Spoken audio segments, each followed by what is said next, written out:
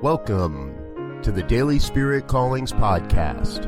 I'm your host, Robert Brzezinski, and I invite you to join me every day as we explore an affirmation, inspiration, and call to action for your life this day. And today is March 15th, 2019. Here is your Daily Spirit Calling. Joyously, I give with an attitude of gratitude. I know I am always in the financial flow of God's good. Some days what shows up before us doesn't seem to be what we desire. These are the days when it is most important to immerse ourselves in an experience of being grateful.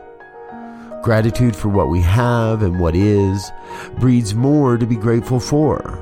Gratitude alone is enough to spark a resurgence of financial flow and prosperity. Today, you are called to be grateful for all that I am, all that I have, and all that I circulate. Thank you for listening to Daily Spirit Callings.